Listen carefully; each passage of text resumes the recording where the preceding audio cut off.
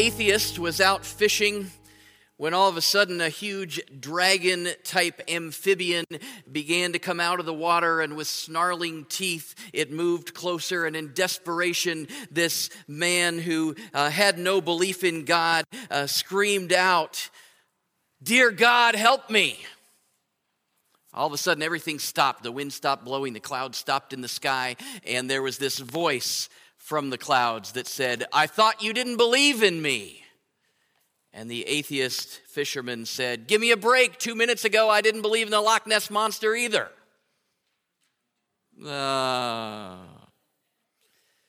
What do you believe in?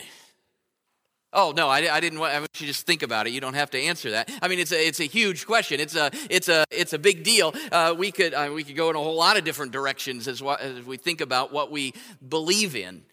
We could start talking about Santa Claus and the Easter Bunny and the Tooth Fairy, and whether we believe in those usually maybe littler people believe in those guys, and we could start talking about Bigfoot. Right? Maybe some of you are Bigfoot people, or the Yeti, maybe, or the Loch Ness Monster, other creatures that legends are made of. It seems like nobody seems to have a good camera around when those things rear their ugly heads, right? I don't know why, because everybody's got a camera in their pocket these days. You got your phone right there. I figured, once the iPhone came out, that we'd have all sorts of evidence of all these things.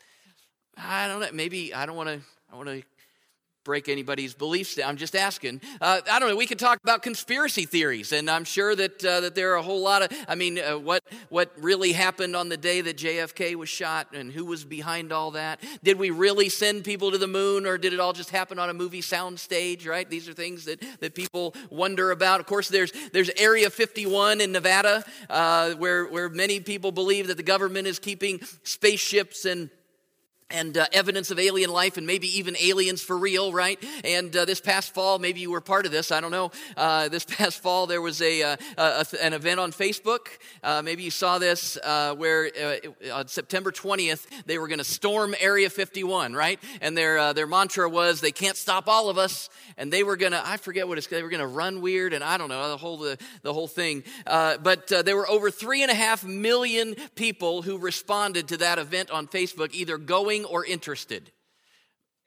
About 150 showed up, and none of them actually stormed Area 51. If they had, I think they would have been shot. I believe the government was telling them. Well, and that proves to me, too, what I've always believed about and experienced about Facebook events, that it really doesn't matter who has clicked going or interested. People are going to come who's going to come, and they're probably not gonna. But anyway, of course, at church, we're not going to talk about all of those things. We're talking about beliefs at church on a Sunday morning. So we're thinking about what we believe about God, about religion, about supernatural things. Some people are convinced that everything is natural, right? That there's nothing that's supernatural. Throughout the ages, there have been many differing beliefs about gods and higher powers and how to receive the blessing of the gods, right? Or a god. Some people believe that there's life after death, and others simply think that there's nothing when we die. There's some that believe in karma. What comes around goes around. If I can put out good vibes into the world, then those good vibes are going to come back to me. There's a belief that we're all, in a sense, gods ourselves, and we're all good, and if we can just live that out. There's a belief that we just keep being reincarnated, right? And different things. If I live a good life, I'll get reincarnated as a better thing the next time, and that's a belief out there. There's some people don't necessarily believe in God or a higher power, but they believe in the universe and its energy, and that's what's most. I mean, we could go on forever. There are beliefs all over the place of what we believe. As Christians, we fall into a certain set of beliefs But even in that, there are so many nuances and differences of opinion and interpretation. Sometimes we kind of get off in the weeds a little bit. One day there was a man walking across a bridge, and he saw another man kind of standing out by the edge, and he wondered if maybe he was thinking about doing something to jump off. And so he ran over and he said, "Stop, don't do it." And the guy said, "Well, why shouldn't I?" And he said, "Well, there's so much to live for." And the guy said, "Well, like what?" And he said, "Well, are you a religious person?" And he said, Yes, I am." And he said, "Well, me too." "Are you Christian, Buddhist, or Muslim?" And the man said, "Well, I'm Christian." He said, "Me too." "Are you Catholic or Protestant?" "Well, I'm Protestant." "Me too." "Are you Episcopalian or Baptist?" "I'm Baptist." "Well, me too." And they're just, relating. And he said, "Well, okay, well, are you Baptist Church of God or Baptist Church of the Lord?" And he said, "Well, I'm Baptist Church of God." "Me too. This is amazing." "Are you Original Baptist Church of God or are you Reformed Baptist Church of God?" And he said, "I'm Reformed Baptist Church of God." "Me too." "Are you Reformed Baptist Church of God Reformation of 1879? Or are you Reformed Baptist Church of God Reformation of 1915? And the man said, "I'm Reformed Baptist Church of God Reformation of 1915. And the other guy said, "Heretic," and he walked away. We have all these lines, right, where we should be building bridges instead of barriers, right? And yet at the same time, there are certain things that we do believe, and they are essential, they are very important, and we can't compromise on certain things. One of the founders of our denomination, Phineas F. Brzee, used to quote, it wasn't original to him, but one of the quotes he said over and over again, "In essentials, unity; in non-essentials, liberty; in all things, charity." So in other words, the essential things are the things we need to be united on. If non-essentials, okay, we'll just let you believe what you believe. But the essential things, and in everything, we need to have love and acceptance. That we need to love people for who they are. Obviously, still promoting and believing and not compromising on the essentials. So in this series, over the next few weeks from now until Easter, I'd like us to address or look at some of those essentials, the things that we hold dear, the big things that we must believe and live by. This I believe. Because what we believe matters. It appears that not nearly as many people really believed in storming Area 51 than actually did, and we know that because they didn't act on it, right? If they had believed it, they would have shown up. What we believe affects our behavior. Because our beliefs change what we do and how we live. And not just what we say we believe. We can kind of tell what people really believe by how they act, what they do. So we have to ask again. I hope I'm helping you begin to ask the question, what do you believe? What are the essentials that you believe? And again, it's a huge question, so much more than we can cover in a few minutes on a Sunday morning, or even in a few sermons over the next few weeks leading up to Easter. But I'd still like us to look at what we really believe about what it means to follow Jesus, what it means to be a Christian. If we really believe what we say we believe, then we're going to live it out. And so, in this series, you may discover that you're not really living out what you say you believe. Or you may discover that you don't really believe it in the first place. Or, I guess this is a chance then to adjust your behavior or to adjust your belief system. And as you do those things, then I hope and I pray that you'll nail this down. This I believe. These are the essentials, and my life is built on it. The Bible seems to think, we can look at the Bible and see that believing is kind of a big deal.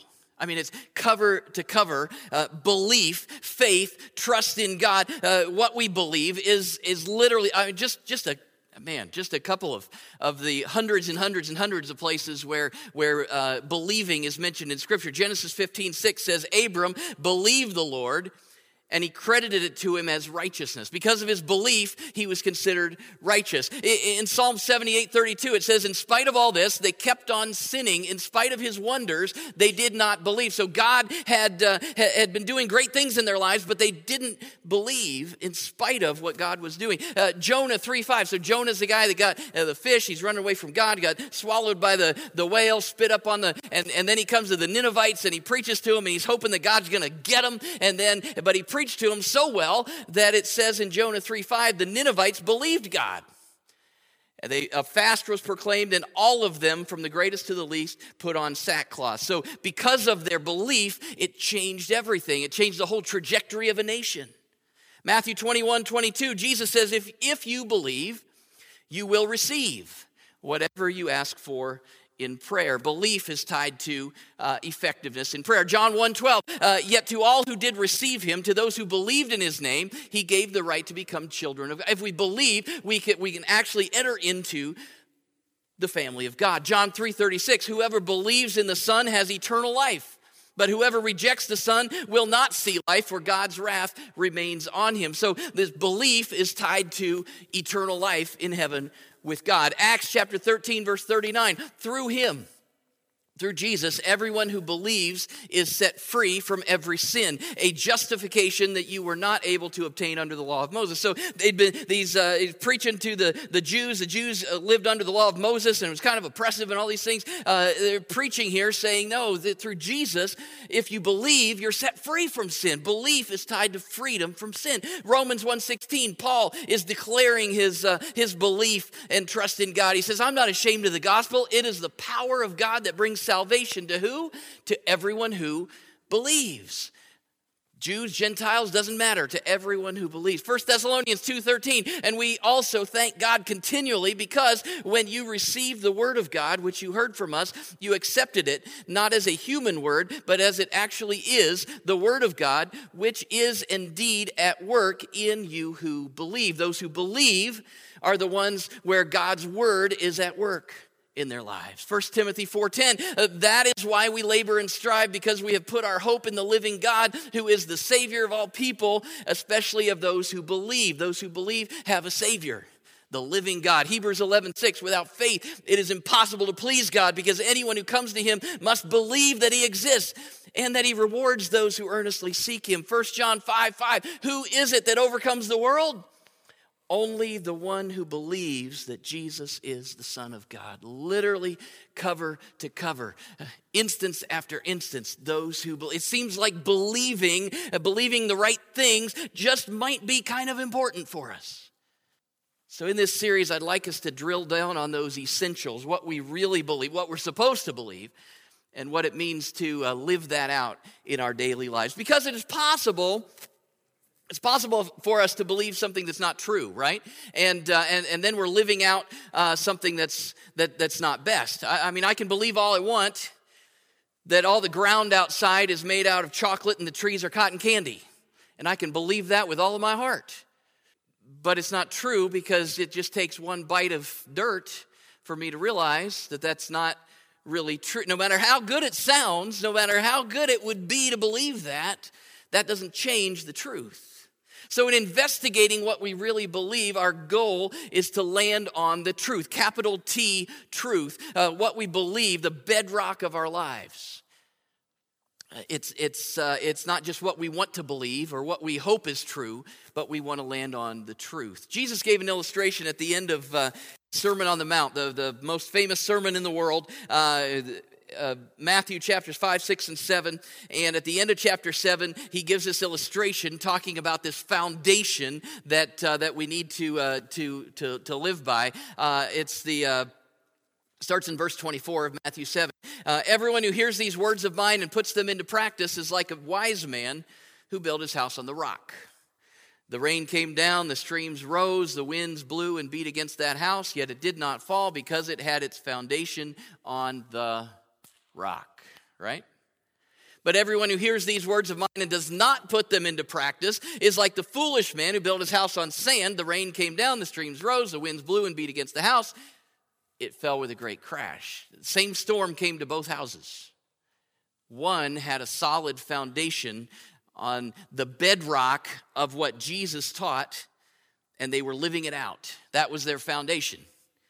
And they stood through the storm. This world will toss us around. There's wind and there's rain and there's floods and there's storms. And if we don't have what we truly believe nailed down, then we'll have no foundation to stand on and things will start falling apart. But if we build on the solid foundation of God and His truth, we will be able to withstand anything that comes our way because our foundation is on the rock. Well, with all that being said, I was going to say I might slow down a little bit, but probably won't because there's a lot here. I want to start with an overview of sorts and kind of spelling out what that foundation, that solid rock, looks like. And it's a kind of a how we look at the world, right? It's a Christian worldview, how we look at the world. So what is a worldview? Well, I'm not Daniel Webster or anything, but a worldview is simply how we view the world, right? Good, yeah. So basically, kind of the format in the back of our minds. Okay, what's this foundation? How am I forming my life? What are my assumptions and my beliefs? And those are the things that affect how we. Christopher Columbus had a certain view of the world that went against. Literally a view of the world, right? He believed that it was round, and most people of his day did not. And so because of his belief in that, he set out on a journey and ventured across the sea. He never would have done that without that worldview. Our worldview. I'm not just talking about how we view the globe, but how we believe life works. That affects how we live. A couple of years ago, 2 or 3 years ago, I did something along these lines, and maybe you'll remember. They say that, I'm counting on you probably not remembering because they say about 95% of what the pastor says is forgotten by after lunch. So I hope that's not the case, but I think we're always doing well to revisit some of these things, looking at the beliefs, how it's all structured, how it's lived out. I hope none of this necessarily surprises you or, I didn't know I'm supposed to believe that. But at the same time, I think it's a great reminder. We're painting with a broad brush this week, and then over the next few weeks, we're kind of drilled down on several of these things along the way of these essentials of what we believe, why we believe it, and why it's important to believe it. And so in your notes there, we just kind of, there's a lot of stuff here. Take notes wherever you need to in the margins or whatever. But first, we're going to line out what a Christian worldview is or should be. First of all, it's God-centered. We got that up. One more there. Okay, good. All right. And these are going to be small because we're trying to squeeze them all on the same deal. But it's God-centered. Everything is centered on God. Right? Who He is, we're worshiping Him. He is the first 4 commandments. The 10 commandments, first 4, are all about keeping God as the one and only God and treating Him as the center of life. Not just center of our lives, but the center of life in the universe. That's a Christian worldview. God is at the center. Everything revolves around God. We've got to know that. That's where it starts. Then we also need to realize that God created everything, including us. In these days, there's a lot of debate about creation, how it happened, how long it took, all those sorts of things. Again, we're just painting with a broad brush today. As we're lining out this Christian worldview, we need to realize the bottom line is that the Bible is very, very clear. God created everything. It didn't just happen. God created everything, including humans.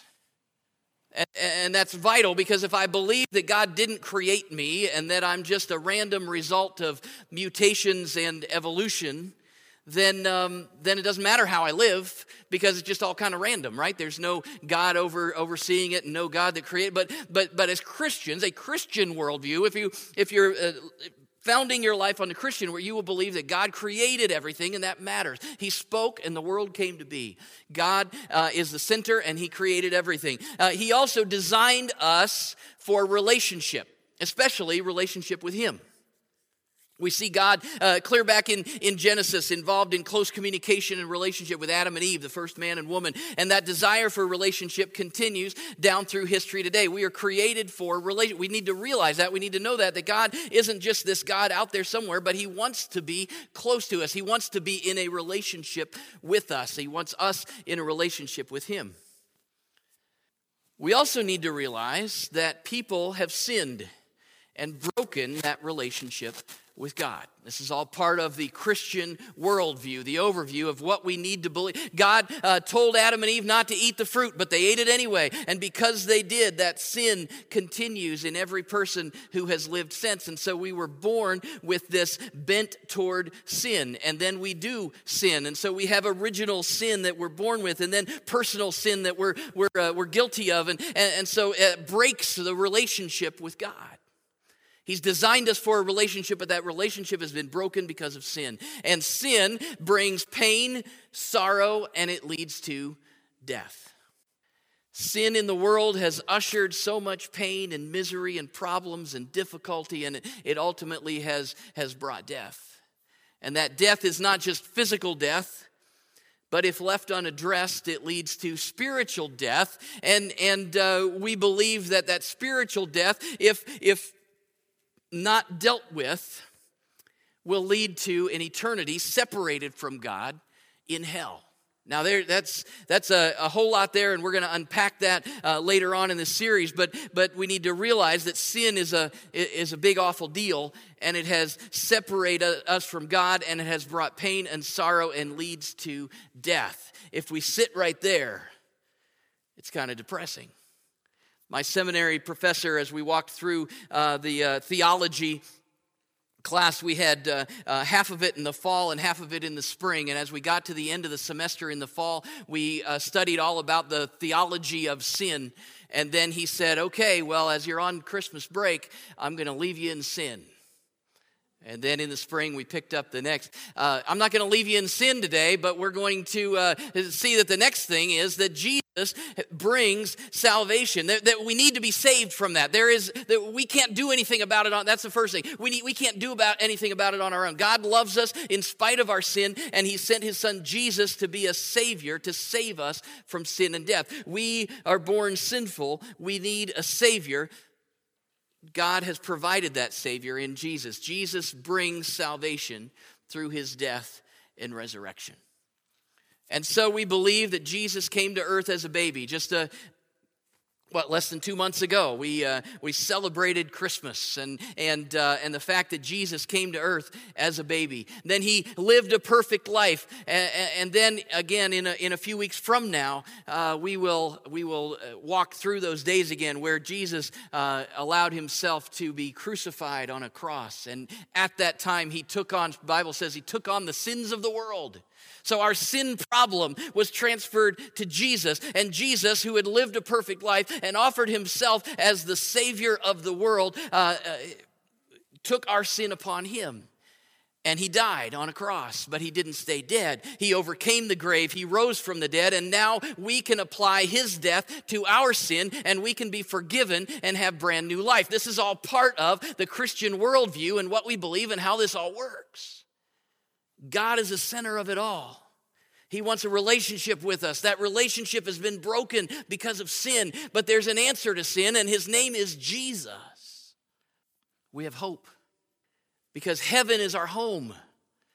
Earth is just temporary.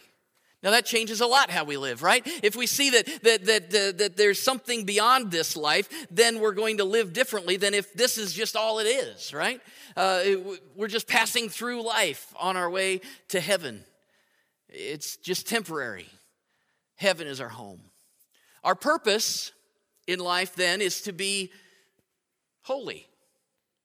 If we're looking to spend eternity in heaven with God, we want to be as close to him as possible, more and more like him all the time, what the Bible calls holiness or righteousness. And so it's our deep desire and God's desire for us that we live in right relationship with him. We live righteous lives. We're holy. And so God wants to continue to make us holy, holier and holier and holier. And when we get to heaven, we can be perfectly holy and at one with him, and that relationship is finally and completely restored. Our purpose is to be holy. And God is our Father then, and he is guiding our lives. We believe that. God, primarily through the Bible, also through a lot of other ways, but primarily through Scripture, he gives us guidance in our life. His principles and his guidelines will never steer us wrong. He wants what's best for us, and his will is always what's best for us. in a nutshell. Now, we could go a lot of different ways, but kind of the wrap-up of that is that this is a God-centered life following God's rules or God's principles, God's guidelines. The Christian worldview, it's lined out for you there. Again, we could spend weeks talking about the details of all of that. Those are the highlights, and we'll drill down on some of those things over the next few weeks. But, I mean, let's face it, not everybody has that worldview, right? I mean, even some of you might not have that worldview, right?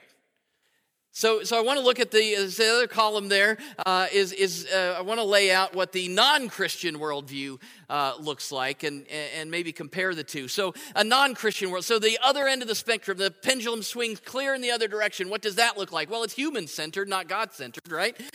Everything revolves around me and what I want, what I think is best for me, how life is going to work out best for me. So it's human-centered. There's no creation involved. It all just happened. It's random. Because if there's no God, then God didn't create anything. Again, clear on the far other side of this. There's no sin and there's no morality and there's no right and wrong. I just do whatever I want. Back in the Old Testament days, there were times where Scripture says more than once, there's a verse says something like, everyone did that which was right in their own eyes. That's what we're talking about here, that a non-Christian a worldview where there is no God and I'm not worried about following, and then I can do whatever I want. There's no sin, there's no morality, there's no right. So then, there's no reason for a Savior, right? We don't need to be saved from anything. There's no need for salvation. So that whole part of the Christian worldview is just kind of chucked out. There's no heaven or hell because this world is just all there is, right? No reward, no punishment, no eternity. This is it. So earth is our home. There's no heaven, so earth is our home. And my primary purpose then is to do whatever I can to be happy, right? I just want to be happy. I just want to do what makes me happy. I just want to be happy. And so then our feelings guide our life. Not necessarily God our Father, because God doesn't exist. So what? Well, it's whatever feels good now. What makes me happy? That's what's going to guide my life. That's what I'm going to build my life on, is what I think is going to make me happy in these moments. And so it is a me-centered life following my rules or my principles or how I want to live life. That's a purely non-Christian way to approach life. With God out of the picture, we can do whatever we want, and since there's nothing after this life and no one to answer to, then we make the rules. But let's face it, not everyone, probably a lot of people, don't have that specific worldview either. That's pretty extreme. In fact, I think most people, even good church folk like us, we live by some hybrid of the two.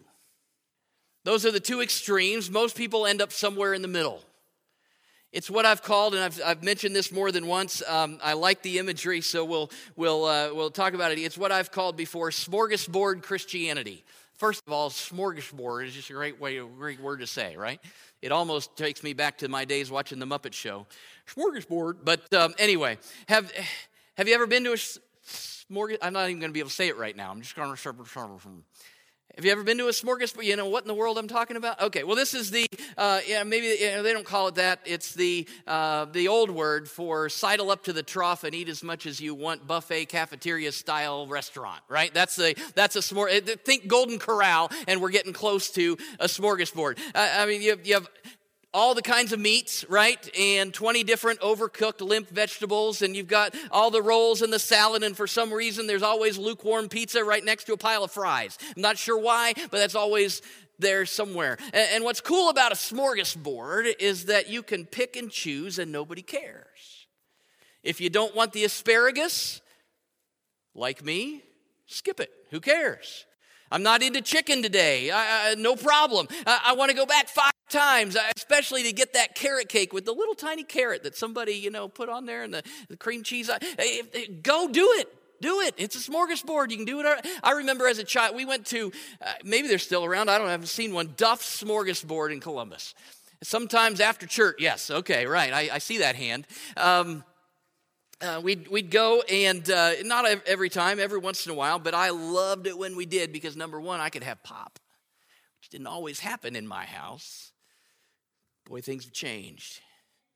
Number two, it was all, the pop was, and I could get whatever I wanted and whatever, but the pop was all self-serve, right? And you had the big machine and all the things, like we have everywhere these days. Well, this was a special, I'm almost, I'm getting up there. So this was a while back, right? So you'd take your cup, probably, one of those red plastic knobby cups, right? Big one. And I'd just do this.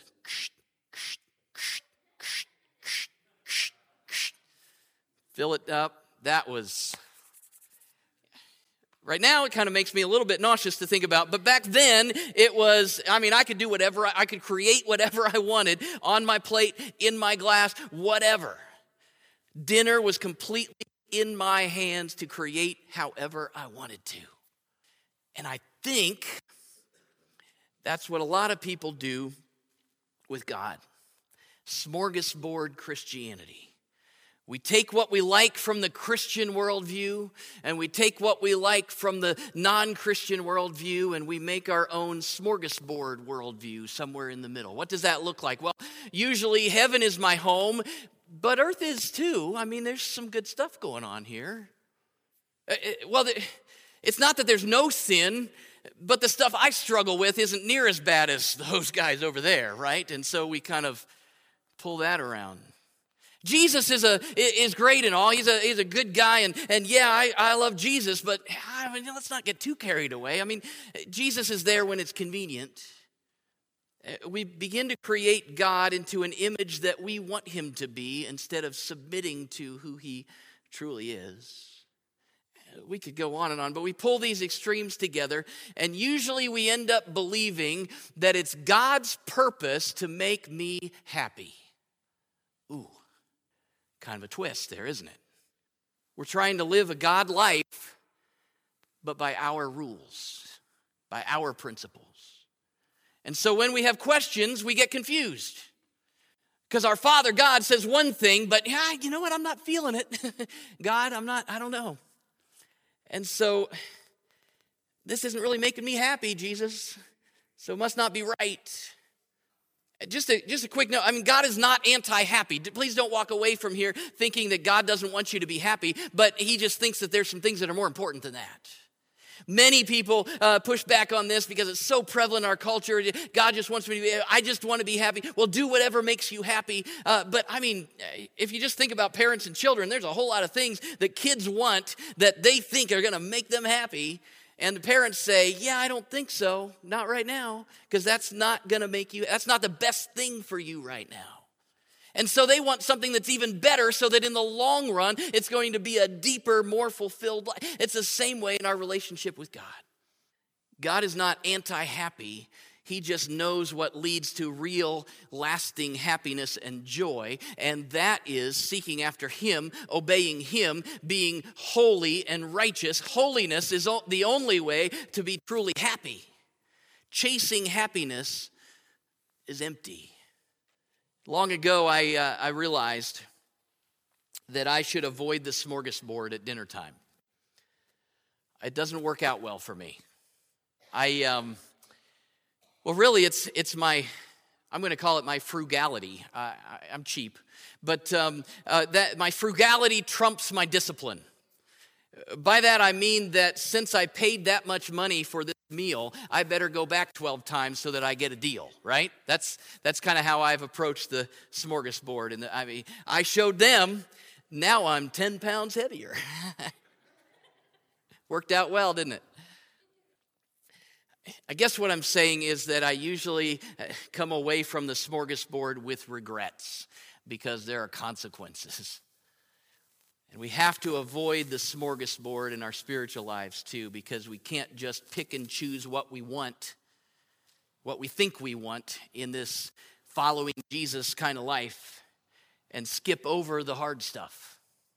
We have to get back to a life centered on God and how he operates. That is the only solid rock foundation that we can build our lives on.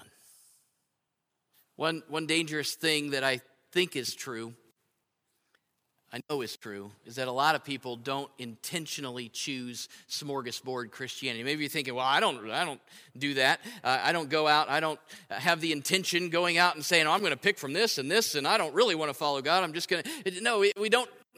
Most people don't intentionally do that. We drift into it, right?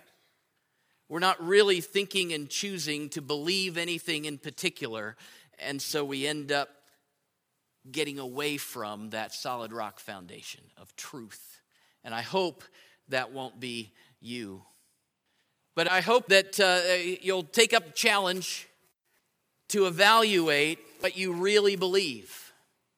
And then investigate whether it's real and true or not, or whether you need to get back to something that God has laid out. Is this really what God the Father has laid out, or is it just what I've kind of drifted into? And that means that you're going to get quiet, and you're going to take time to pray, and you're going to take time to think, and you're going to study the Scripture, and you're going to discuss it with people you trust. And I hope and pray that means that over the next 6 weeks, you're going to be right here looking at some of these essentials so that you can say, you know what? This I believe.